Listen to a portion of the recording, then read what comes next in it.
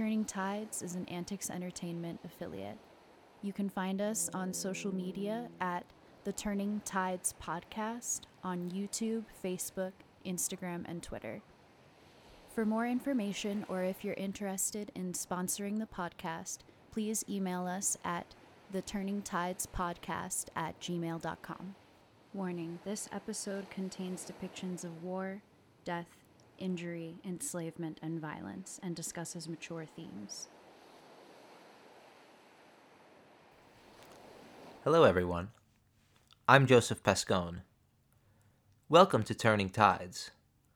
This episode is the second in a 5-part series on the Italian independence movement, or to which it is commonly referred, the Risorgimento. Today I will be covering the period between 1815 to 1848, everything from the Congress of Vienna and ensuing White Terror, all the way up to the 5 Days of Milan, which changed Italian history forever. Today, we'll also be delving more deeply into the lives of the philosophers and theorists that breathed the initial life into the fire of Italian nationalism and unification. This fire would engulf all of Italy during this period and for the subsequent years. The founding fathers of the Italian nation will also be introduced into the conversation. Unlike George Washington, however, these founding fathers were rarely successful, and many of them would become martyrs to the cause of Italy. So without further ado, this is Turning Tides, Italian Footsteps, the lessons they never learned. Italy's burgeoning consciousness, 1815 to 1848.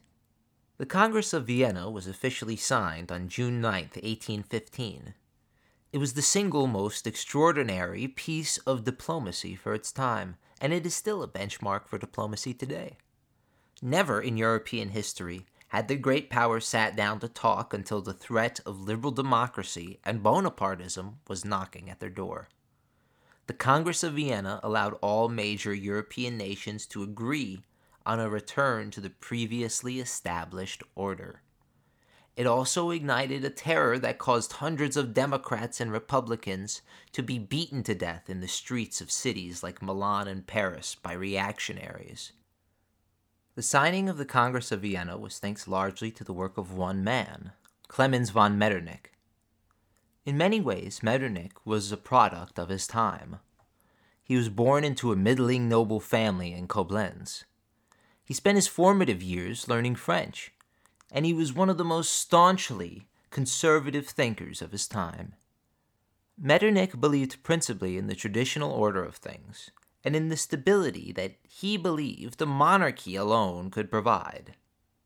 He believed that a monarch who had unhindered power, a strong church, and a powerful state apparatus could alone prevent the descent into chaos which many believed would occur if democracy were to take root in Europe. It's the opinion of many historians that if Metternich were even slightly more moderate, the violence that exploded in 1848 would not have been as intense or as far-reaching. Thanks to Metternich, along with conservative leaders worldwide, the year 1848 was one of the most uproarious in recent history.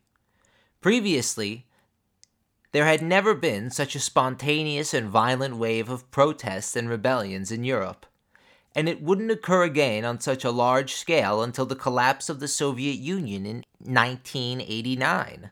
For many conservative leaders, the work done in the Congress of Vienna would eventually lead to the unraveling of their regime, only 2 generations after the supposed return to normalcy.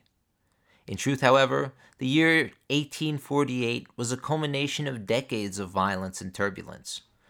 This violence occurred mainly within the geographic expression of Italy, but it also spread throughout France, the lowlands, and Greece. Since the defeat of Napoleon, Italy had changed a lot, and yet in many ways it hadn't changed at all.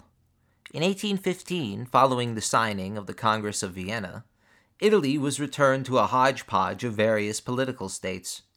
The most politically powerful of these was the Kingdom of Sardinia-Piedmont, which was under the control of the absolute monarch Victor Emmanuel I.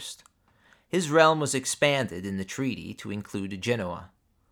This was the only country in Italy that could claim its leadership was truly Italian. the House of Savoy was an institution in Italy for nearly 1,000 years. All the other countries of the peninsula were controlled by foreign kings and dukes. The Kingdom of the Two Sicilies, which was under the command of the Bourbon King Ferdinand I, was the second most powerful, as well as the largest geographically. King Ferdinand I ruled with a despotic fist and taught his children to do the same. The Papal States were ruled by the Pope, Pius VIII, along with thousands of foreign, French, and Austrian troops, who kept the Pope's subjects in line. The next largest state, and the most liberal, was the Grand Dukedom of Tuscany, ruled by the Austrian royal Ferdinand III. The rest of the smaller states and dukedoms were run by lesser members of the Austrian royal family. Venice and its surrounding countryside, Veneto, and Milan, with its surrounding countryside, Lombardy, belonged directly to the Austrian Habsburg Empire. These were considered gems in the crown of Austria, as both were incredibly fertile and economically prosperous. For example, the regions of Lombardy and Veneto made up only 1/6 of the Habsburg Empire's population, but these regions provided a full third of all the tax revenue for the empire. Austria's occupation of these regions afforded them complete control of the Italian peninsula, and it provided the military bases which could relieve the central Italian dukes if necessary. Austria, even with its imperial rule, censorship, and reactionary tactics, was still one of the most moderate nations of the time. They practiced a fair tax system and let Italians form their own local governments and councils. Milan and Venice had advanced infrastructure, industry, and medical practices, as well as the highest literacy rate of the entire peninsula. However, Austria's repression and their violent means to an end often castigated them as the villain. In any Italian uprising, and especially in the rebellions I will talk about today, the Austrian professional army was always a decisive factor. The Austrian army had long prided itself as one of the best, if not the best, in all of Europe. It could call on a standing peacetime army of over 70,000 men in Veneto, Lombardy alone. Nearly 40% of the state's budget went to funding and keeping intact the most multi-ethnic armed forces the world had seen to that point. Not to be outdone, the rulers of Italy helped in the rooting out of liberal democracy. King Victor Emmanuel I reinstated noble and clerical land privileges, and likewise abolished the civil codes of Napoleon. In the Papal States, Pope Pius VIII reinitiated the Inquisition, as well as the conservative order of Jesuit priests. He also reinstituted the ghettos created for Jewish people and Protestants, locking their doors shut every night. Meanwhile, in the Two Sicilies, Ferdinand rescinded the Sicilian Constitution of 1812 and blocked free trade, which devastated the island of Sicily's agriculturally based economy. Only in the Grand Duchy of Tuscany could you see anything close to a modern liberal state. However, only about 5% of the Tuscan population had the ability to vote. This was happening all while hundreds of alleged Republicans, Jacobins, and Patriots were killed in streets across Europe in the White Terror of 1815. These were just some of the factors that often forced early Italian patriots into the new political underground, and especially secret societies. The Carbonari and the Freemasons were early melting pots for Italian patriots. The membership of these societies almost always included Napoleonic veterans, usually former officers, as well as disgruntled Southern Italians. A well-known member of the Carbonari was Felipe Buonarroti, a writer and political essayist whose work contributed heavily to Marxian writings. He was principally a proto-utopian socialist and spent his days in France trying to bring back the French Republic. He wrote in 1828, quote, "The fact is that equality is unrecognized, and that there exists everywhere, even in countries that are called free, an immense class of men of whom liberty is only a fiction, and with the aid of which oppressors contrive for the moment to deceive and appease the weak and ignorant." Unquote. These ideas, shared by a new generation of would-be Italian patriots and martyrs, sent a collective chill down the spine of Europe's leaders. The Congress of Vienna would be the first of many steps to crush Jacobinism. Clearly, more impediments to free thought and movement were needed. Austria would support Italy's absolute rulers. The other European countries, having plenty of their own problems, cared little about the appeals of the relatively few Italians clamoring for self-rule. On July 1st, 1820, thanks to unrest and violence in Spain, the first sparks of revolt manifested in Naples, where Guglielmo Pepe led an uprising composed of other Carbonaries and former Napoleonic officers. They succeeded in demanding a liberal constitution from King Ferdinand. In response, a revolt exploded in Sicily, aimed at gaining the island's independence. Another revolt of a similar style erupted in March of 1821, this time in Piedmont. It caused King Victor Emmanuel I to abdicate in favor of his authoritarian, yet reluctant brother, Charles Felix. This was not before the regent, Charles Albert, declared for a constitution in support of the revolution.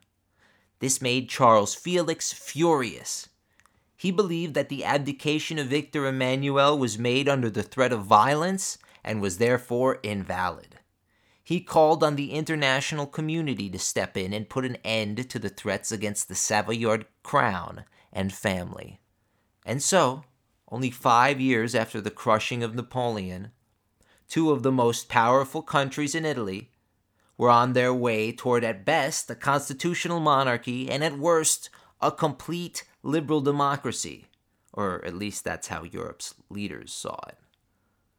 The so-called quote-unquote Holy Alliance of Russia, Prussia, and Austria were determined to put an end to this nascent rebellion.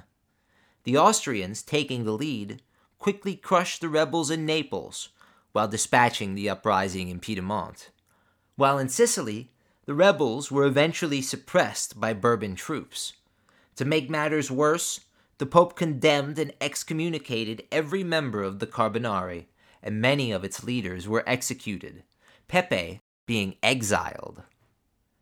To quote Alexander Dumas, "Every new faith, religious or political, which is to have apostles and zealous disciples, first requires martyrs," unquote.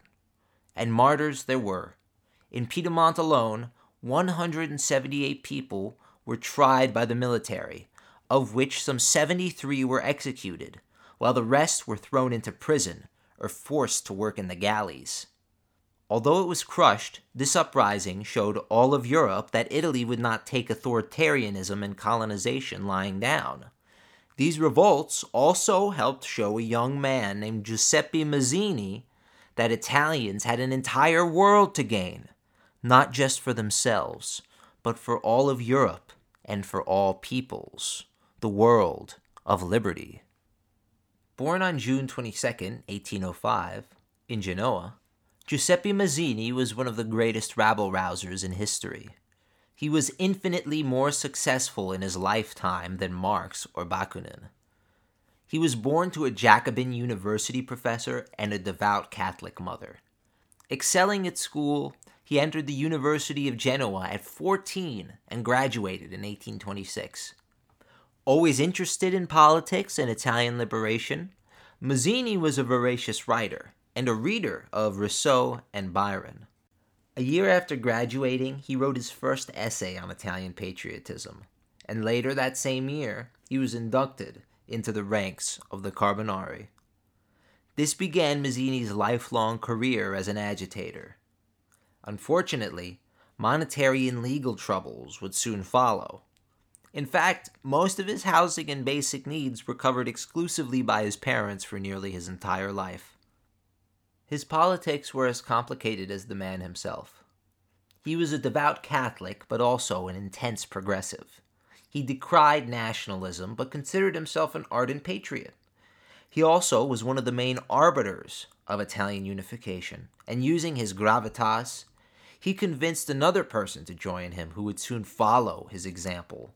His name was Giuseppe Garibaldi, and in the decades to follow, he and Mazzini would become the eternal boogeyman of Europe's authoritarian leaders. Born in July 1807, Giuseppe Garibaldi was a lifelong freedom fighter. He hailed from the city of Nice, which then belonged to the French Empire under Napoleon.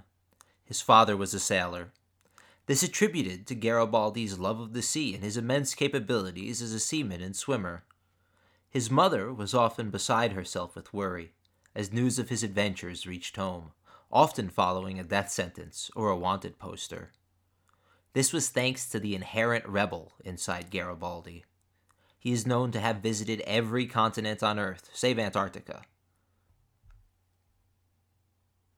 His time on the planet was spent trying to improve the lives of the people around him, and he fought for the principles he professed. Time only made him more radical, as he started his career as a privateer, then a monarchist, and ended it as a revolutionary member of the extreme left political party. But that is in the story to come. For now, Garibaldi had received his first commission on a ship bound for the present-day Ukrainian port of Odessa. It was during these initial sea voyages that Garibaldi first became acquainted with radical politics and Italian liberation from sailors he worked alongside. Garibaldi relates this meeting well in his autobiography. Quote, "The man who makes himself a cosmopolite and offers his sword and his blood to every people struggling against tyranny is more than a soldier. He is a hero." Unquote. So, Garibaldi set out to become a hero, not just for Italians, but for the enslaved peoples of Brazil, France, America, and Uruguay. Geopolitical relationships were tense at the time as well. A new revolution in France in July of 1830 toppled the ultra-conservative regime of Charles X and brought Louis Philippe to the throne, making France a constitutional monarchy. This sparked revolts on various scales in support of constitutionalism throughout Europe, and in Italy in particular. After the July Revolution in France, Metternich proclaimed that his life's work was a failure. So it was that as 1830 ticked over into 1831, revolts spread in Parma, Modena, and especially throughout the Papal States. The leader of the revolt in Modena was a local merchant named Ciro Menotti. Duke Francis IV of Modena supported these revolts at first, hoping to be rewarded with the title of king of a central Italian state. But after realizing the movement was beyond his control, he fled Modena for Austria, where he called for assistance from the empire. This rebellion rapidly expanded, and within a month, the rebels could claim nearly all the Papal States and the city of Modena. But the leaders of the various Carbonari revolts refused to support one another, and the situation quickly devolved into infighting among the Republicans. The Austrians had now arrived to save the day, and quickly dismantled the rebellion and hung the 42-year-old Menotti. These revolts achieved very little. In fact, they intensified Austrian reaction, and led them to use a more direct hand in controlling their Italian dukes. It did, however, show the weakness of the Carbonari, who were unable to organize and direct a revolution. It also showed the weak political will of the Papal States and the other central Italian duchies. They showed themselves to be little more than Austrian puppets, heavily reliant on their troops to maintain order. In Piedmont, Charles Felix died. The crown passed to his kin and former regent, Charles Albert. Mazzini petitioned this new king for a liberal constitution and asked him to take up the mantle of Italian unification. Upon realizing that the king would not acquiesce to his demands, Mazzini took matters into his own hands and created the Young Italy movement. Young Italy was a left-wing political movement whose slogan was Union, Strength, and Liberty. Young Italy was different from Carbonarism and other secret societies. Mazzini did not want to focus on scheming and secrecy, but rather propaganda and agitation. He wanted the cause of Italian liberty to be known to all, and he wanted Italy to be a single unified country. It's easy to see why Mazzini's personal slogan was Pensiero ed Azione, or thought and action. Mazzini was a deeply religious man as well, believing in God's love for all humanity and the Christian mission to quote-unquote civilize. The book, The Risorgimento and the Unification of Italy, states it well. Quote, "Against the moderates, he was a Republican, not monarchical. Unitarian, not federalist.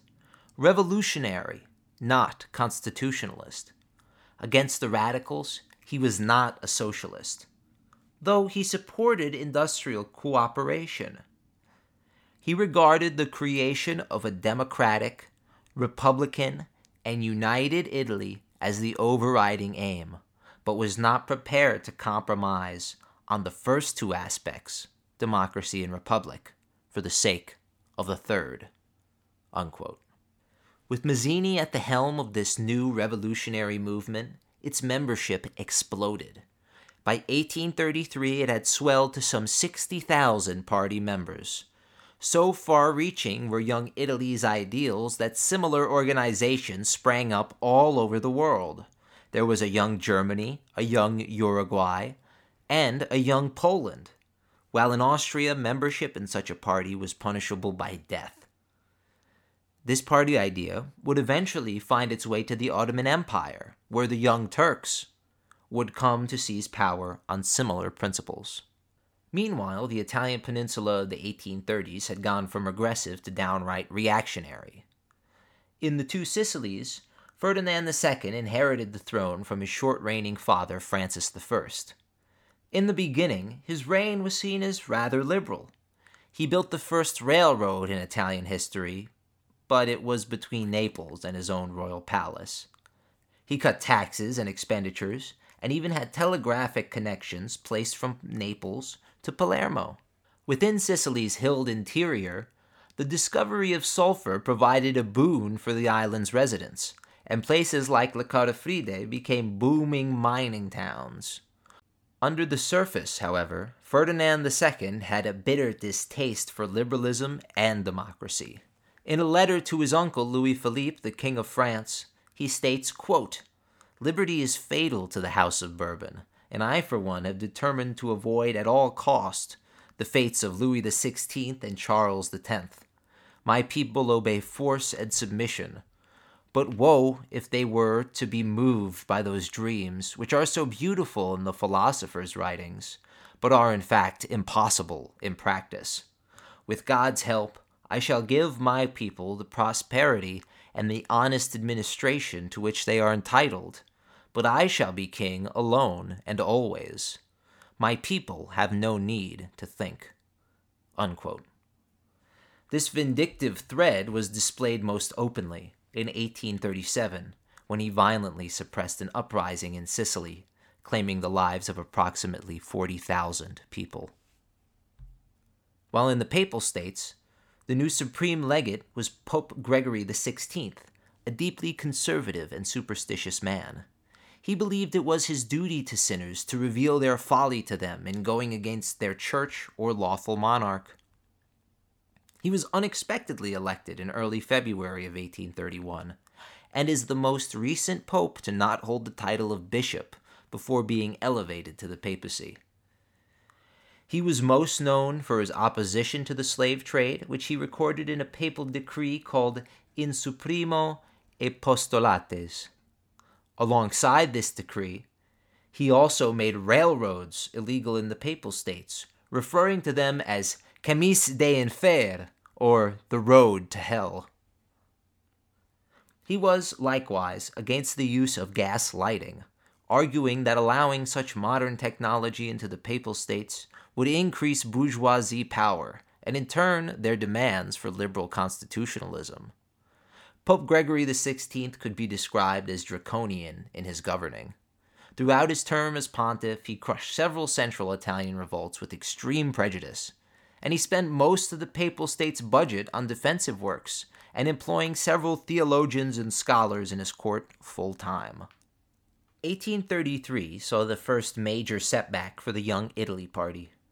A plot to overthrow Charles Albert was discovered, and many conspirators were killed or thrown in prison. Another uprising was planned by Mazzini and scheduled for late October 1833. It did not commence until January of 1834, thanks to inept organization by the 1,000 insurgent Italians.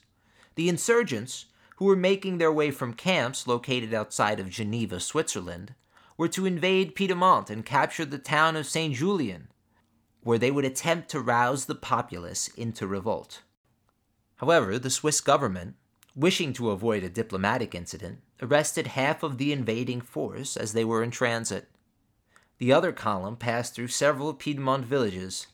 The tricolor unfurled for all the villagers to see, and the insurgents, expecting to be met with cheers and recruits, were instead met with indifference, if not outright disdain. The dirt roads and below freezing temperature caused many of the men to become disheartened and fatigued. Garibaldi deemed Mazzini, quote, half dead with fever, unquote. The general, Romerino, was rather incompetent by all accounts. Garibaldi relates another story of Mazzini during this campaign, where after weeks of useless marching, the feverish and slender Mazzini lost his temper with General Romerino. He said, quote, "It is not by this road that we can hope to meet the enemy. We ought to go where we can be put to the test. If victory is impossible, let us at least prove that, like Italians, we know how to die." Unquote. The general is said to have replied, quote, "I should consider it a crime to needlessly expose the flower of the Italian youth." Unquote. To this, Mazzini coolly retorted, quote, "There is no religion without its martyrs. Let us found ours, even if it be by our blood." Unquote.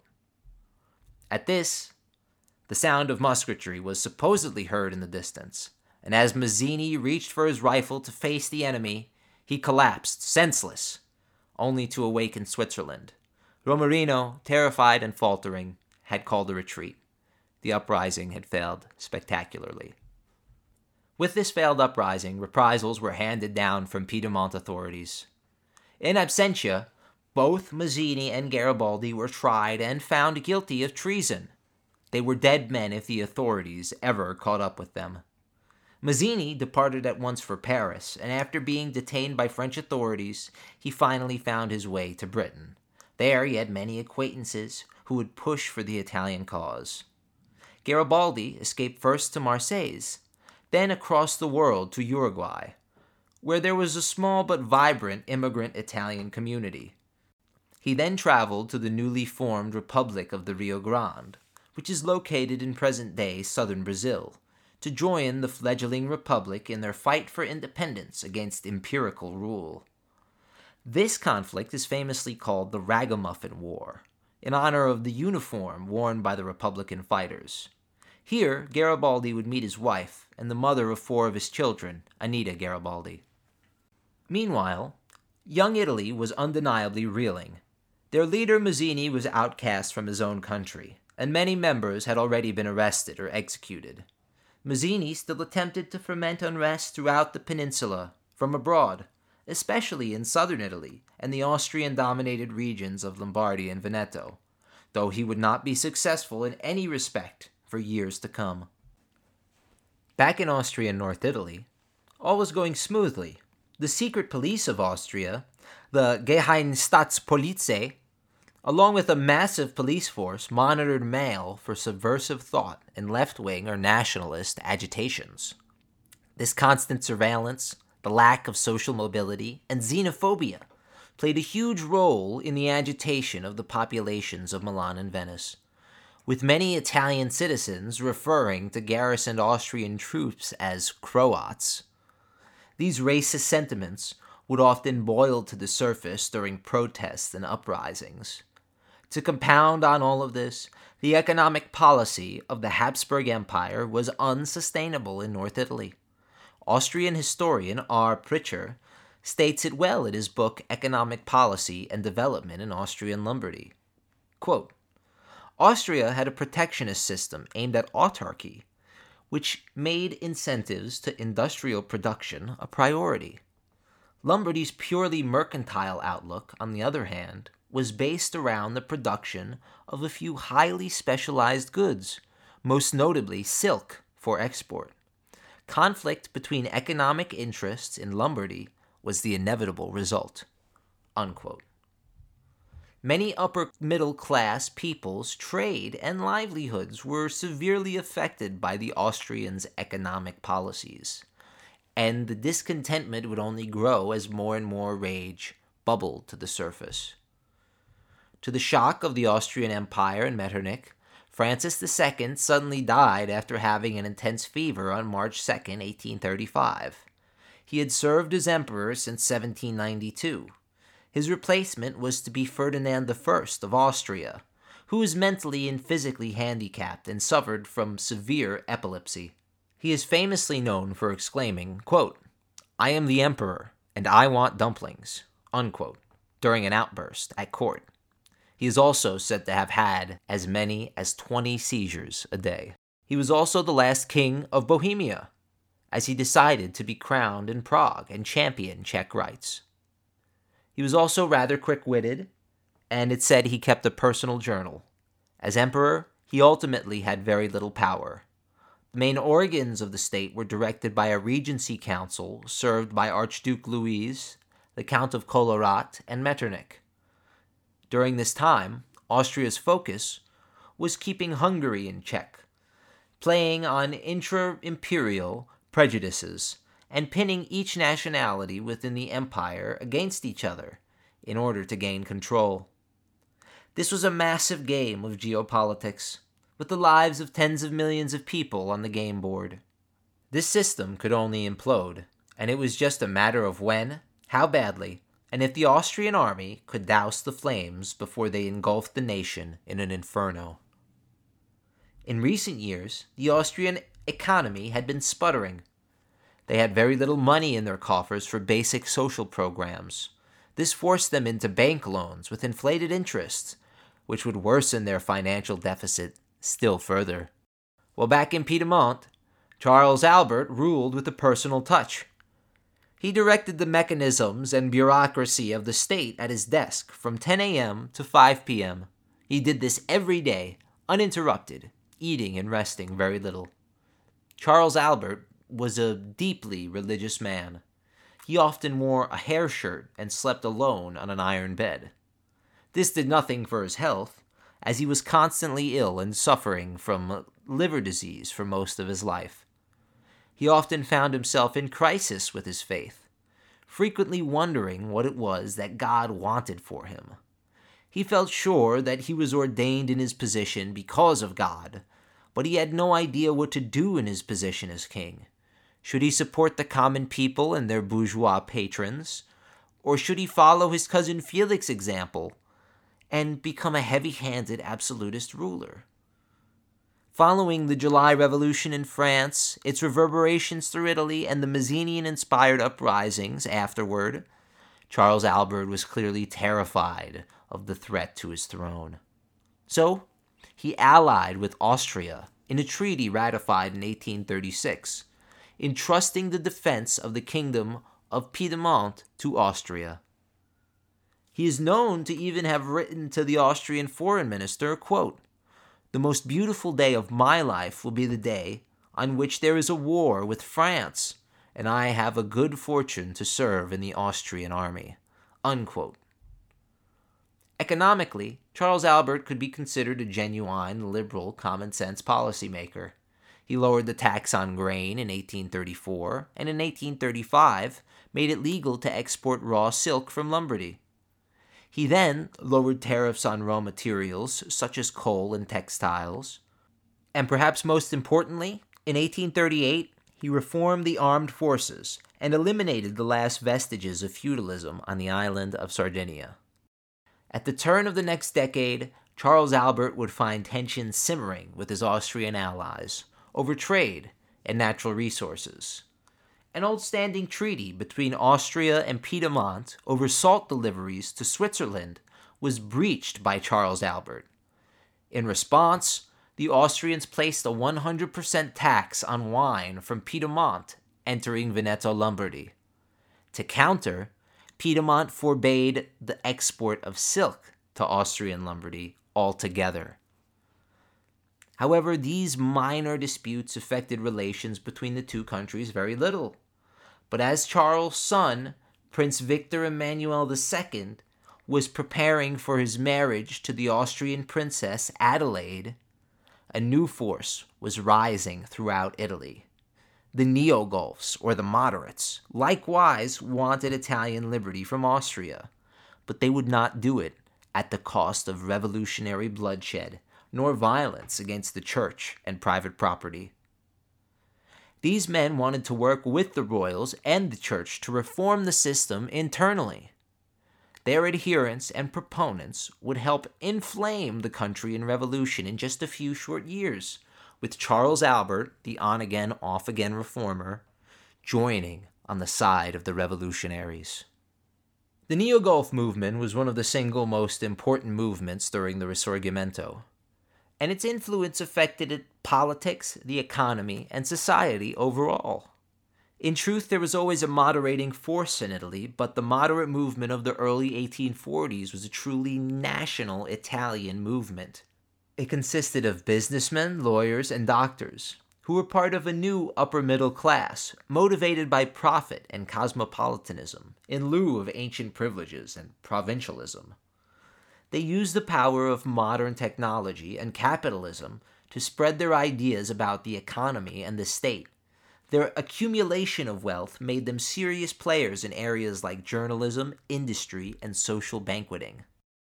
The first man who is considered part of this new liberal Italian class was Silvio Pellico. He was a journalist in Milan prior to the 1820s. It was there where he became a member of the Carbonari. He was arrested by the Austrians for his association with the revolutionary movement and spent the next 10 years in the Spielberg fortress of Moravia, where he suffered untold deprivations. During his imprisonment, he became a devout Catholic, and following his release, he dedicated his life to reforming prisons across Europe. In 1832, he published his seminal work, Mi Prigioni, or My Prisons.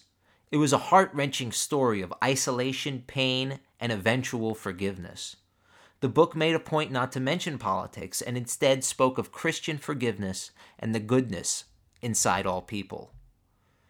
In the following excerpt, Silvio is attempting to send a message to a dear friend who is being held in the same prison, and the messenger, an old man, is discovered with it. Quote, "He had the bad luck of being spied on, searched, caught, and if I am not mistaken, beaten. I heard loud screams that sounded like the old man, and I never saw him again. In vain I asked the keepers and the guards. They would shake their heads and say, 'You have paid dearly for him.'" Unquote. Even though Pellico made a point to praise his captors, his bestseller further inflamed public opinion surrounding Austria's vindictive and brutal system. The next wave of liberal thinkers would not come until the early 1840s, with the main contributor being Vincenzo Gioberti. Gioberti was a classical liberal who was the first to put forward a political program of substance for Italy's many religious moderates.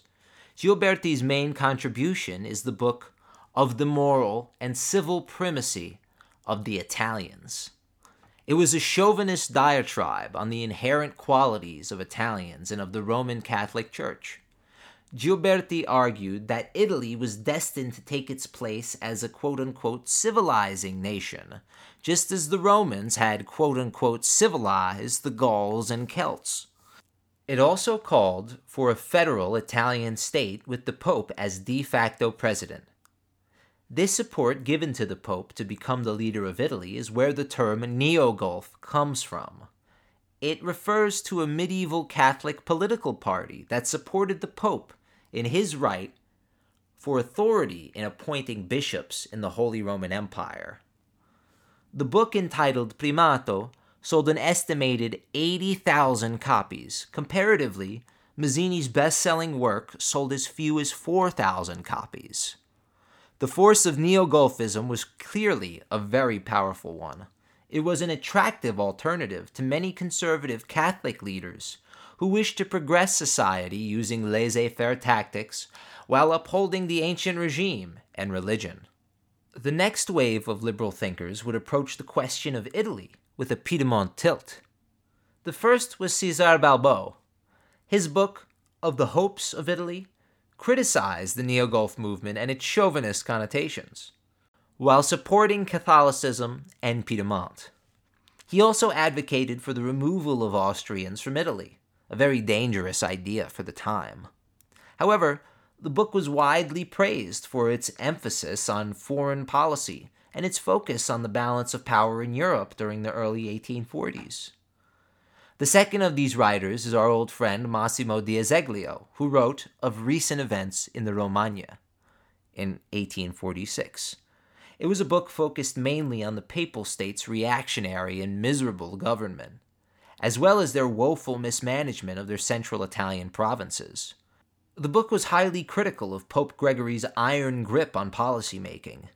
D'Azeglio was also from Piedmont. Strange that both he and Balbo's books were banned in Charles Albert's domain for several years. They only enjoyed publication in Tuscany, where the Grand Duke was lax about censorship. Throughout the mid-1830s and up until the springtime of Peoples in 1848, censorship became more and more lax throughout the Italian peninsula. This fact led to the flourishing of pan-Italian national movements, especially in the Duchy of Tuscany. There, in the city of Florence, publishing and writing exploded, which in turn proliferated the language of Dante to a new Italian readership. And although the new audience was small, they were powerful and affluent. Moderate reformers attempted to improve the agricultural output of the Italian countryside as well. This period brought about the first cheese farms in Gorgonzola, as well as the first Chianti vineyards. Imagine a Sauvignon Blanc with a side of fava beans? Ew! In 1839, one of the most famous political journals from this period, Il Politecnico, was founded by Carlo Cattaneo, who will play a major part in the story to come. Cattaneo gave another voice to the left of Italy. He was a Republican, but he believed Italy could be more effectively run as a federal system in which every region had local autonomy and its own government. A United States of Italy. With these new ideas spreading and liberalism encroaching, Charles Albert finally folded.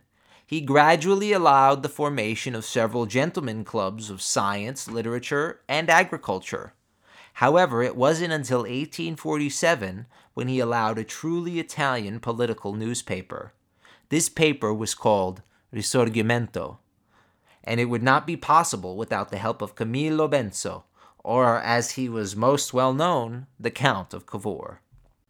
This period between the late 1830s and the early 1840s brought about a national surge of Italian culture, language, and philosophy. However, it's important to understand that the majority of political and cultural figures during this period were North Italian, usually hailing from Piedmont. In fact, Gioberti, Balbo, D'Azeglio, and Cavour would all eventually hold the title of Prime Minister in Piedmont. Mazzini and Garibaldi were both from Piedmont as well. The representation of Southern Italian and Sicilian thinkers was extraordinarily lacking. Perhaps it was due to the backward and repressive tactics used by the Bourbon state, or Italy's own internal prejudices. The South, even to this day, is behind the North in almost all respects save crime rate and illiteracy. This is partly due to the geopolitical climate throughout history, as are most divisions in countries like Italy.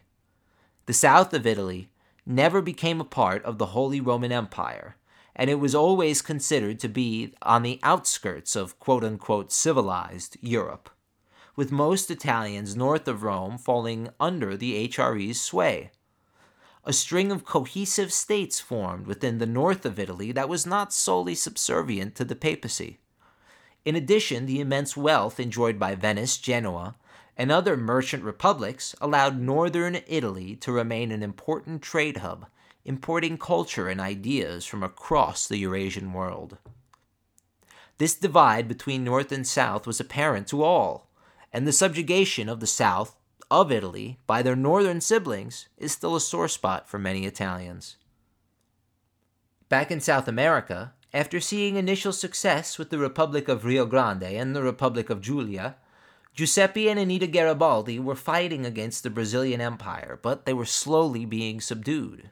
The Ragamuffin army was significantly smaller than that of their opponents, and they possessed far less equipment and supplies. Their fight for the abolition of slavery and the survival of the Republic was over. The Garibaldis escaped at the front of a pack of ox, which Giuseppe Garibaldi intended to sell to pay for the basic needs of his wife and his new child, Dominic Menotti, who was named after the 1830 Modenese revolutionary. The child miraculously survived the trek through the rainforest and several large rivers, despite being a newborn in the cold in the dead of winter. The small Garibaldi family found its way to Montevideo in the newly proclaimed Uruguayan Republic. Garibaldi offered his services to the Republican Colorado Party in their war for the soul of their nation against the reactionary Blancos and their allies. It was here that Garibaldi met André Aguilar, a former enslaved person who took up arms against his enslavers. Aguilar would travel with Garibaldi at his side as aide-de-camp and lieutenant for the rest of his life. Garibaldi would also become inducted into the ranks of the Freemasons in 1844. It would go to shape his worldview. He would see it as an internationalist movement of like-minded liberals. In Uruguay, he took charge of the small local navy and raised the Italian Legion, a group of volunteer Italian Uruguayans, more well known by their nickname, the Red Shirts, after the tattered red undershirt they wore to battle. Garibaldi would remain in Montevideo, defending it until the first rumors of liberal revolt and reform in Italy reached the South American shore in 1846. Upon hearing this, he, his wife Anita, his now 4 children, and 60 armed men left for Italy. The second half of the 1840s were characterized by some of the worst food and economic crises to have devastated Europe in centuries. In 1845, the Great Irish Potato Famine began and devastated the global food supply, being that potatoes were usually a reliable crop. In 1846, wheat production was equally seriously lacking. The daily lives of the citizens of Europe worsened as they saw an immense increase in their cost of living. In no time at all, the cities of Europe saw bread riots and general disorder. This was especially true in Austria and Lombardy and the Papal States, where the food shortages of 1845 and 1846 brought Milan to a near standstill. Inflation led to economic stagnation, which led to increased unemployment. In Galicia, local Polish nobles started a bourgeoisie rebellion and attempted to stir the local population into action to fight against their new Austrian overlords for their ancient Polish rights. Instead, the Ukrainian people, who the Polish attempted to sway to their cause, were distrusting of landlords and felt more kindred with the emperor and Austria. They started death squads in the emperor's name, killing hundreds of Polish nobles, whose heads they would often send to Austrian officials as proof. They cared little for revolution. To them, one master was just as good as 100. This reactionary response to the first stirrings of revolt during this unprecedented time of disorder sent shock waves to bourgeoisie leaders across Europe. Many Italian nobles who supported liberal reform even referred to the Austrians as, quote, communists, unquote, who were willing to side with the peasant masses against nationalists and liberal uprisings in order to stay in power. This all changed with the news of the passing of Pope Gregory XVI in June of 1846. Within 2 weeks of his passing, the bishops and cardinals of Rome agreed to appoint the Bishop of Imola, a young 44-year-old man, to the position of pontiff. Born in Senegale on the Italian side of the Adriatic, Giovanni Ferretti would assume the title of Pius IX upon his ascension and bring everyday Italians in the grips of patriotic and religious fervor. Many Italians thought they had what Gioberti prophesied, a pope who would lead Italy toward a unity and reform through the majesty of Roman Catholicism. After seeing the riots and chaos which ensued over the past few months in Rome, Pius IX decided that the Christian thing to do was forgive, and he proclaimed that his first act as Pope would be to free 1,000 political prisoners who were being held in the dungeons of the Papal States. He passed common sense reform throughout the country and allowed a civil guard to be formed consisting of everyday papal citizens. In reality, Pius was not as reformist as he seemed. He simply believed he was doing the right thing. This inexperience in government led to the floodgates being opened for Italian patriotism. The cry in every street of Italy, from Sicily to the Mincio Valley, was, "Long live Pius IX." His seemingly progressive nature gave marginalized groups hope for the future of Italy.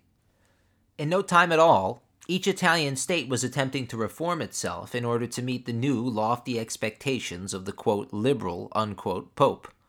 In Tuscany and Piedmont, the Duke and King passed a law to free the press. The two states also agreed to form an economic trade zone with the Papal States, one of the first post-Napoleonic expressions of pan-Italicism. The ascension of Pius and his initial reform had left the Austrians completely flat-footed. Metternich, now an old man, never foresaw such a turn of events. The position of Austria had to be improved by any means necessary. With this in mind, he made special alliances with Parma and Modena, and reinforced the garrison of Austrian troops in Ferrara, which was a part of the Papal States. Pope Pius, seeing this increase of foreign troops in his country, demanded that the Austrians withdraw. Metternich's bluff was called, and Austria, not wanting to risk the ire of the Catholic world, quickly withdrew to their own country. Italians lauded this as a show of the Pope's support for an independent Austrian-free Italy. To explain clearly the feeling of this time, I will quote at length the women's rights activist and Italian revolutionary Simonetta Saldani. Quote, "Te Deums, torchlight processions, manifestations of joy for the reforms which had been obtained, and pressure for those which were demanded, fly posters and discussions in the streets and cafes, the awareness that things were changing, and that one's opinions and needs could now be expressed with less danger, the very climate of mobilization in which people lived, amplified the purely political and liberal demonstrations, and imposed them on public attention. This was not because most people understood the links between their own demands and those of others, but because they started to have the sense that they were not dealing with a monolith, an homogeneous power block, a rigid situation in which it was inevitable to remain isolated and defeated, but that society was wider than one had realized on the basis of daily experience, and that one's vision and conception of the world was inadequate, and so were the aims and tools of one's struggle." Unquote. Charles Albert had always walked a tightrope, whether it was in managing his many extramarital affairs, or in being the king of a small regional dependency which was hemmed in between two major world powers. The second half of the 1840s was a time of momentous change in Turin. When Charles Albert allowed D'Azeglio into his office for a meeting, he knew not what to expect. D'Azeglio had just returned from lobbying the many influential and like-minded liberal agitators across North and Central Italy. He wanted them to stop supporting isolated rebellions and Mazziniism and wait for the national movement, which was not to be led by the Pope or any other force in Italy, but by Piedmont. Charles Albert heard him out, and one can only imagine the thoughts racing through his mind. Was this the destiny that God had laid out for him? He said to D'Azeglio, quote, "Inform those gentlemen to remain quiet and not to move, as there is at present nothing to do. But let them be assured that, when the occasion presents itself, my life, the life of my sons, my arms, my treasure, my army, all shall be expanded for the Italian cause." Unquote. Did Albert mean what he said, or was this shrewd politicking? Either way, the die was cast, and a simple military alliance with Austria would not stop him. On February 3rd, 1848, he called his Council of State to pass a constitution for the kingdom and its people, and on February 8th, the royal edict, consisting of 14 articles of the soon-to-be ratified constitution or statute, were read aloud to a clamoring crowd in Turin. This document is referred to as the Albertine Statute, and would be the law of the land through unification and until 1943. In the Two Sicilies, Ferdinand II continued his megalomaniacal regime of oppression, crushing dissenters with a massive armed police force, which monopolized the state's budget. Surveillance and mistrust were the established order, and for many years the population, Neapolitans and Sicilians especially, bore it with increasing fury. There were revolts in support of reform in Calabria, which required a massive military operation to disperse in 1844. The more Ferdinand cracked down on his citizens' rights, the more they found his rule illegitimate. He could not understand this. When finally the first uprising of 1848 exploded in Palermo, every social class united to expel the Bourbons from the city and demand a constitution protecting their rights. Sicilians began forming armed bands to defend themselves from the expected Bourbon or Austrian invasion. Ferdinand pleaded for help from Austria, but Metternich, who was watching the world he built for 30 years completely collapse around him, replied that no help could be sent. Ferdinand had no choice but to accept a constitution. This led to the aforementioned Piedmont Constitution, but it also allowed for the Tuscan and Papal states to create constitutions as well. In Austria and Italy, the situation in Milan and Venice was simmering and would soon come to a boil. The Austrians had recently passed a tax on tobacco. This tax, at a time of unprecedented inflation and unemployment, was bitterly unpopular. On January 1st, 1848, the citizens of Milan created the Tobacco Party. They wanted to persuade Italians to stop smoking by boycotting cigarettes as a form of protesting the inflated tax. In response, Austrian soldiers would ostentatiously smoke at public events and harass everyday Italians in the hopes that they would buy their cigarettes. This confrontational approach led to violence. On January 3, 1848, groups of Austrian soldiers congregated in the city center, after the conflict between them and the citizens of Milan reached a head. Scuffles erupted between protesters and guards. This caused the Austrians to fire into the mob of people, killing 5 and wounding a further 60. This gave the revolutionaries their rallying cry, and after hearing the news that France had proclaimed itself as a republic, the public opinion was only further inflamed. The city's marshal, Joseph Radetzky, called the troops to barracks for 5 days in the hopes of calming the mood of the population. In the ensuing days, the people of Milan hung Papal and Piedmont flags in support of secession and Austrian removal. Such a tinderbox was the city that martial law was declared, and curfews were put into place.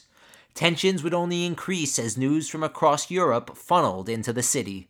In Vienna, the people had risen up and kicked out the royal government. Metternich fled to Great Britain. Upon hearing of the revolution, Emperor Ferdinand I is supposed to have asked Metternich if the revolutionaries were, quote, allowed to do that, unquote.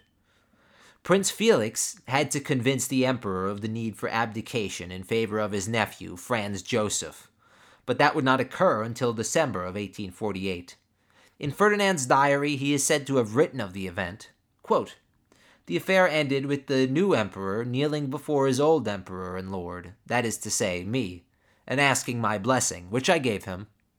Then I embraced him and kissed our new master. Afterwards, I and my wife heard Holy Mass. After that, I and my dear wife packed our bags. Unquote. Ferdinand endured a tragic existence. His counselors, who would regale him as Ferdinand the Good in court, often spoke ill of him behind his back, calling him the Finished or the Benign. To many, the Finished seemed to be an apt name for the entire Austrian Habsburg Empire. There were full-on revolutions in Vienna, Budapest, Prague, and especially North Italy. Austria was forced to move its imperial capital to Innsbruck, a mountain stronghold of a city with a royalist population. they would try their best to counteract the onslaught of news and disturbances from Milan to Budapest and Prague to Trieste. In Milan, the situation was beyond dire for Austria, as is related in the book The Dawn of Italian Independence.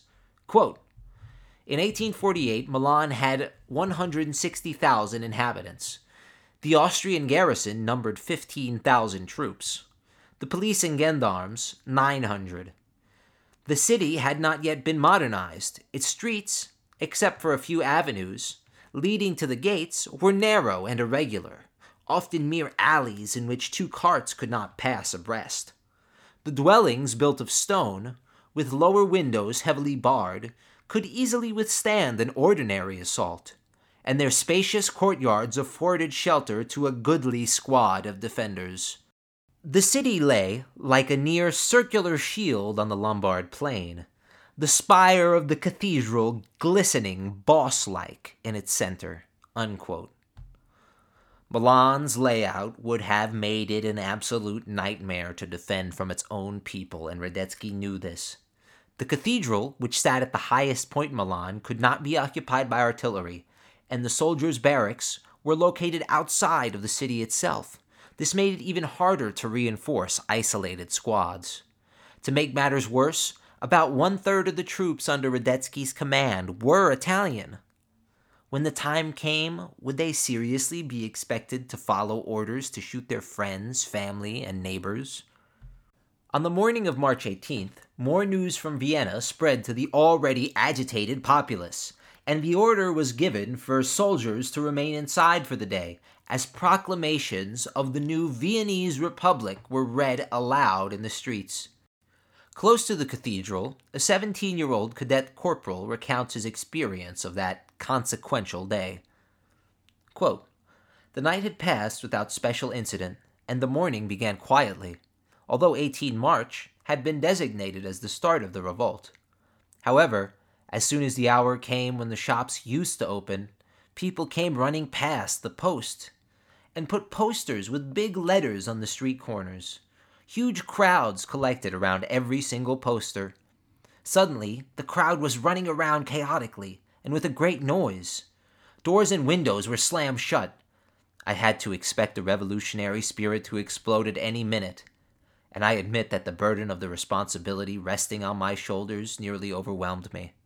However, I was relieved of my dangerous post by an old corporal of my company. He did not foresee that he had but a few hours to live. Unquote. In no time at all, a relatively peaceful congregation grew incredibly agitated and began to march on the mayor's palace. The mayor of Milan, Casati, saw very quickly that he had to either join the rebellion or be considered a traitor by the mob. He chose the former to save his own skin. He was carried on the shoulder of armed, cheering protesters who marched toward the governor's palace with the Italian tricolor waving in the breeze. A small detachment of 12 Austrian soldiers attempted to hold back the crowd, and in the ensuing fight, 10 of the 12 Austrians would be killed. At the governor's palace, an angry group of armed Republicans made their demands. They forced Governor O'Donnell to agree to the formation of a Lombard National Guard, and to abolish the Austrian police force, which would from now on be supplanted with native Italians.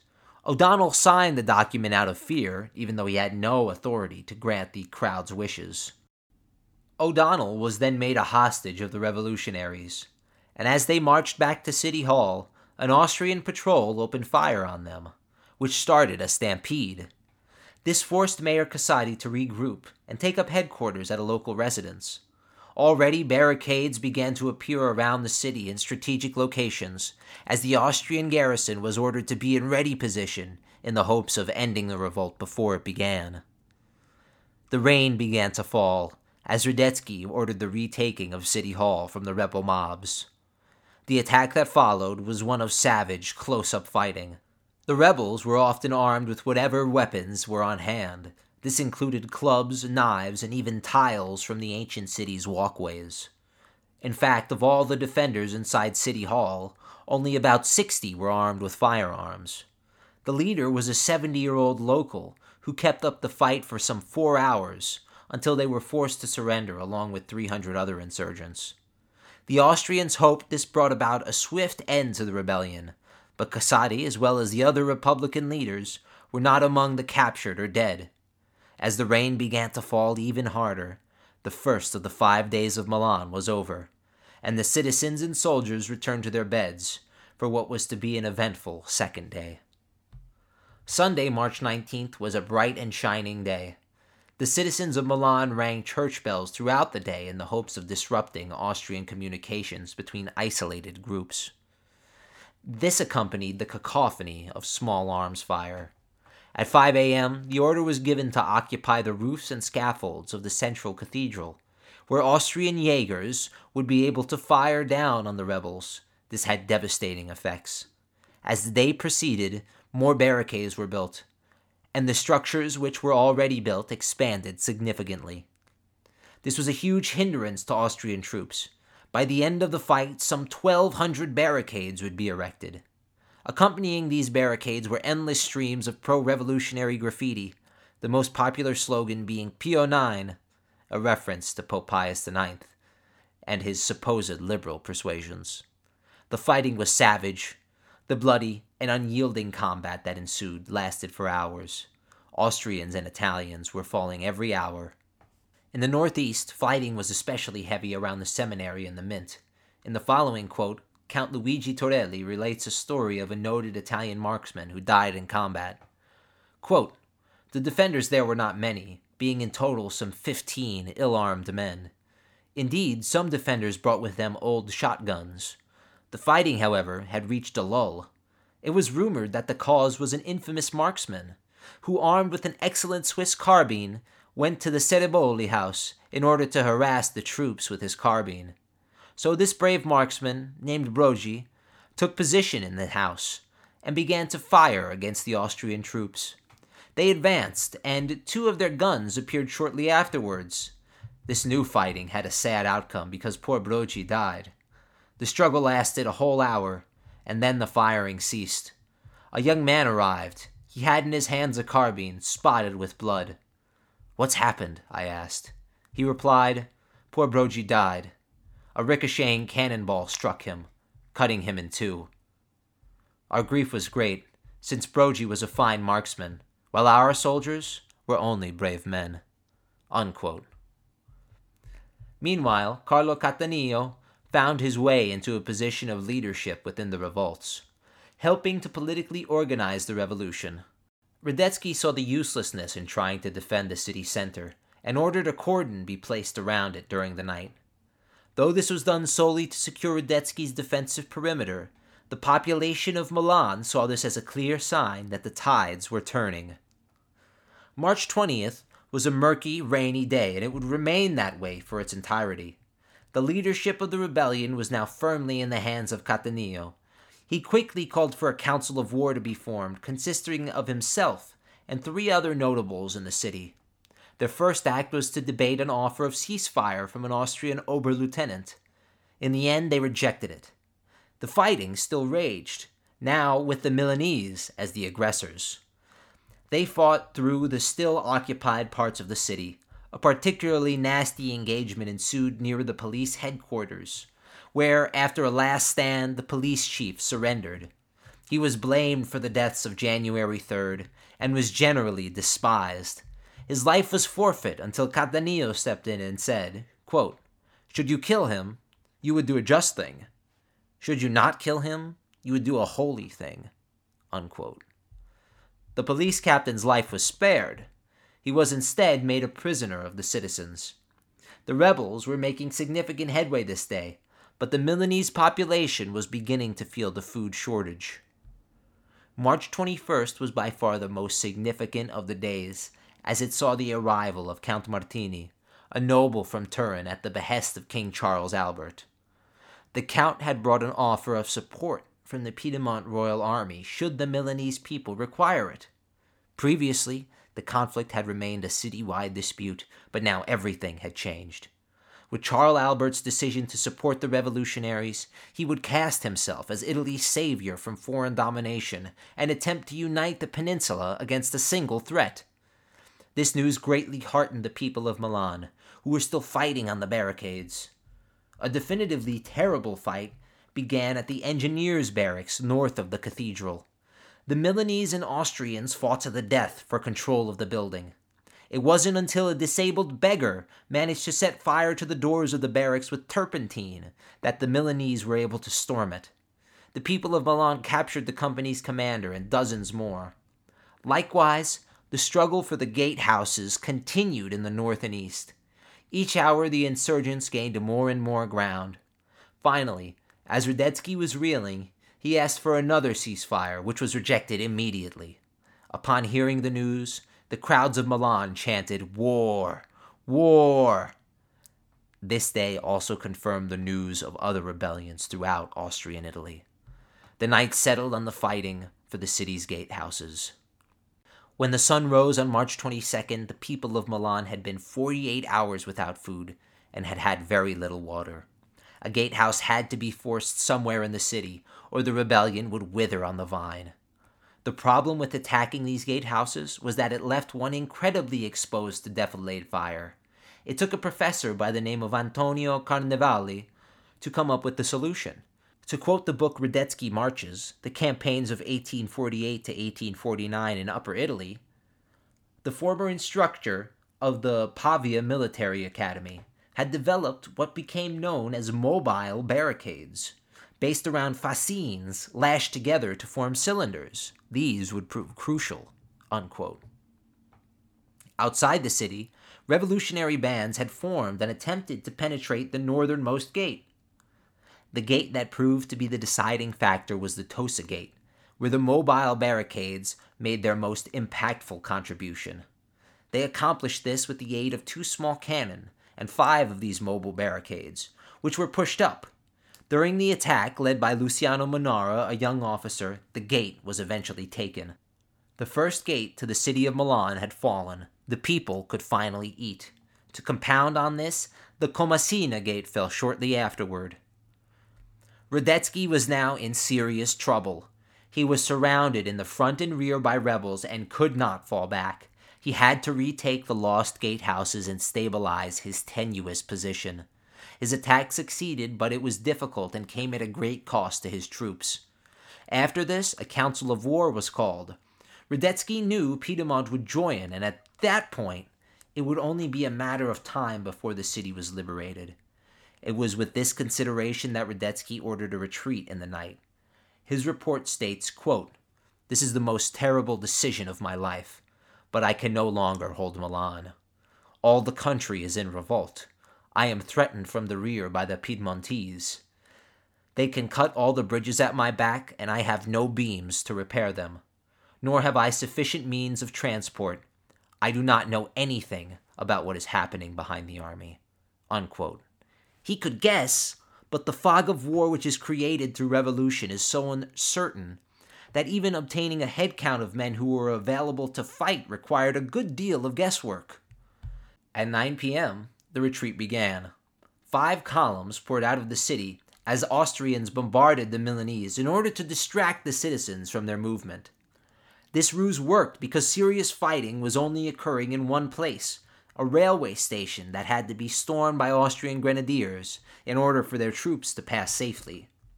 Luigi Torelli relates the spectacle of the last day. Quote, "One of the last houses of the main street was on fire. The fire lit up the bastion and the street around Porta Tosa.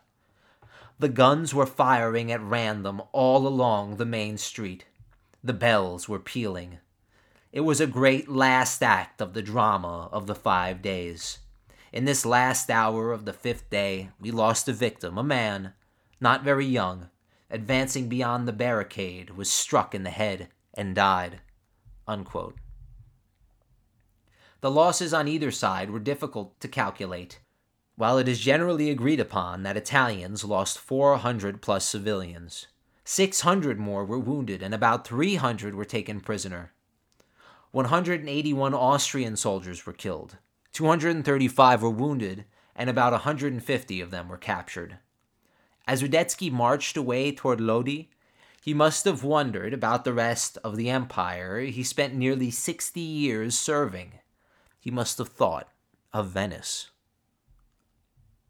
In Venice there was a revolt, but it was much less bloody than the revolt in Milan, owing to the work of two men, Daniel Manin and Niccolo Tomaseo. Manin was a liberal lawyer, while Tomaseo was an ardent Republican from Dalmatia. Together, they formed a thorn in the side of imperial authorities for years. They would often find loopholes and ways of following the law while simultaneously demanding reform, and this infuriated authorities. On January 8, 1848, the two presented a petition demanding a return to their old rights and privileges Venetians had enjoyed before Austrian rule. This was too much for the authorities, and the two men were thrown in jail. When a court ordered their release, the police captain simply refused to do so and kept them interned. This act further enraged Venetians, who sought redress from their Hungarian mayor. He had little to give the crowd in the way of promises.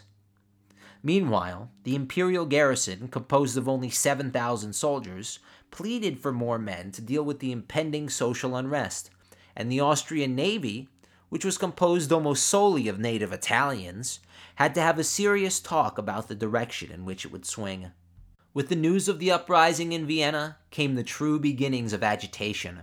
The citizens rapidly spread the word throughout the streets and waterways.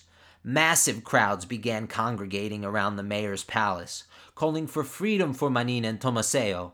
The mayor pleaded with the crowd, reminding them that he had no authority to release prisoners of the state. The prisoner's 16-year-old son, Giorgio Manin, had no patience left for the mayor, and marched a group of armed men to the prison where his father was being held. Matters only escalated from there.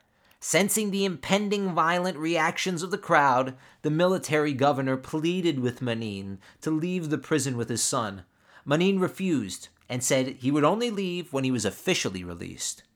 The governor acquiesced and officially released Manin and Tomaseo, who were carried out of the prison on the shoulders of the cheering crowd. Manin was now in control of the city. The crowds of Venice would kill for him if he asked, but that was not Manin's way. Instead, he returned home and concocted a way to complete the revolution with as little bloodshed as possible. In St. Mark's Square, scuffles erupted between soldiers and the leaderless Venetians, leading to several injuries and one person's death. In response to this violence, Manin demanded a civic guard be started with men from Venice serving in its ranks. On March 18th, another such confrontation erupted in St. Mark's, this time much more violently. 5 people were killed and many more were wounded when Austrian troops opened fire on a crowd of civilians. Venice was looking more and more like Milan. Manin knew he had to act quickly to prevent further bloodshed. The civic guard was finally allowed to patrol the streets, and they did more than either side in assuaging the violence. These guardsmen also began openly fraternizing with the Italians in the garrison. After several days of relative peace, Manin decided on the evening of March 21st to take full control of the city. The most strategic military points in the city were the aforementioned St. Mark's Square and the Arsenal, a huge naval shipyard. The revolution was planned for the next day. As March 22nd began, the rebels set their sights on the Arsenal. The superintendent, an extremely hated man, was told not to show up to work that day by the Italian admiral, lest there be violence against him. The superintendent arrived anyway, and after he surrendered to the crowd, was murdered. Manin now had an excuse. He arrived at the Arsenal with 100 armed civic guardsmen. After storming the admiral's office, he demanded a tour of the facility. During Manin's tour, an Italian-Austrian infantry battalion was ordered to open fire on Venetian civic guardsmen who were blocking their way. Instead, the men wounded and captured their own Austrian officer. This also happened with another Italian-Austrian unit. Upon his return, Manin ordered weapons be distributed to the citizens. At St. Mark's, a group of 300 armed men approached a grenadier company, which was holding the square. In a lucky turn, these soldiers turned out to be Italian as well, and they also defected to the side of the rebels. Manin soon arrived at the square, tricolor flag unfurled and sword in hand. He declared the beginning of the Republic of Venice and called for Italian unity and fraternity. Manin had carried out a nearly bloodless revolution and was rewarded with control of an entire navy to boot, as there were 5,000 Italian soldiers and officers in the Austrian navy, and only 700 chose to remain loyal to the Imperials. On March 23rd, the pages of the Risorgimento were illuminated by the Count of Cavour's words. Quote, "The dynasty's finest hour has arrived. There are circumstances when it is audacious to be prudent, and when it is wiser to be bold than calculating." Unquote. The meaning was clear. Piedmont must fulfill their oath and ride to the defense of their Italian brothers. The next day, March 24th, Piedmont declared war on Austria. The cry in the streets of Turin was, quote, "What care we for allies? Italy will act by herself." Unquote. As the first detachments of the Piedmont army crossed into Lombardy, bound for Milan, the question of Charles Albert's motives for supporting the rebellion must be posed. If this were a cynical power grab, he would be risking everything, his crown, his name, and his country, for a state that hadn't existed for 1,500 years. Not many people would risk everything for something that the majority of humanity considered a pipe dream. Meanwhile, Radetzky and his army were in full retreat. Their objective was to concentrate in Verona, which was the northeastern tip of a defensive perimeter composed of multiple cities, Peschiera, Mantua, Legnano, and Verona.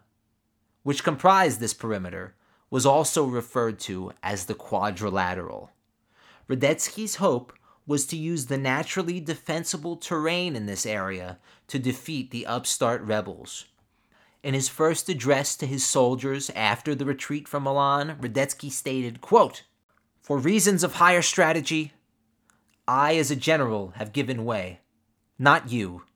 You are undefeated. You yourselves know this, that at all points where you appeared, you were victorious. Soldiers, trust in me as I trust in you. Soon I will again lead you forward to take revenge for the betrayal and treachery which was committed against you." Unquote. The idea was good in theory. After all, this was the same place in which Napoleon crushed the Austrians on the Rivoli Plateau, and won battle after battle, which awed the world. Radetzky, however, would face the combined might of Italy.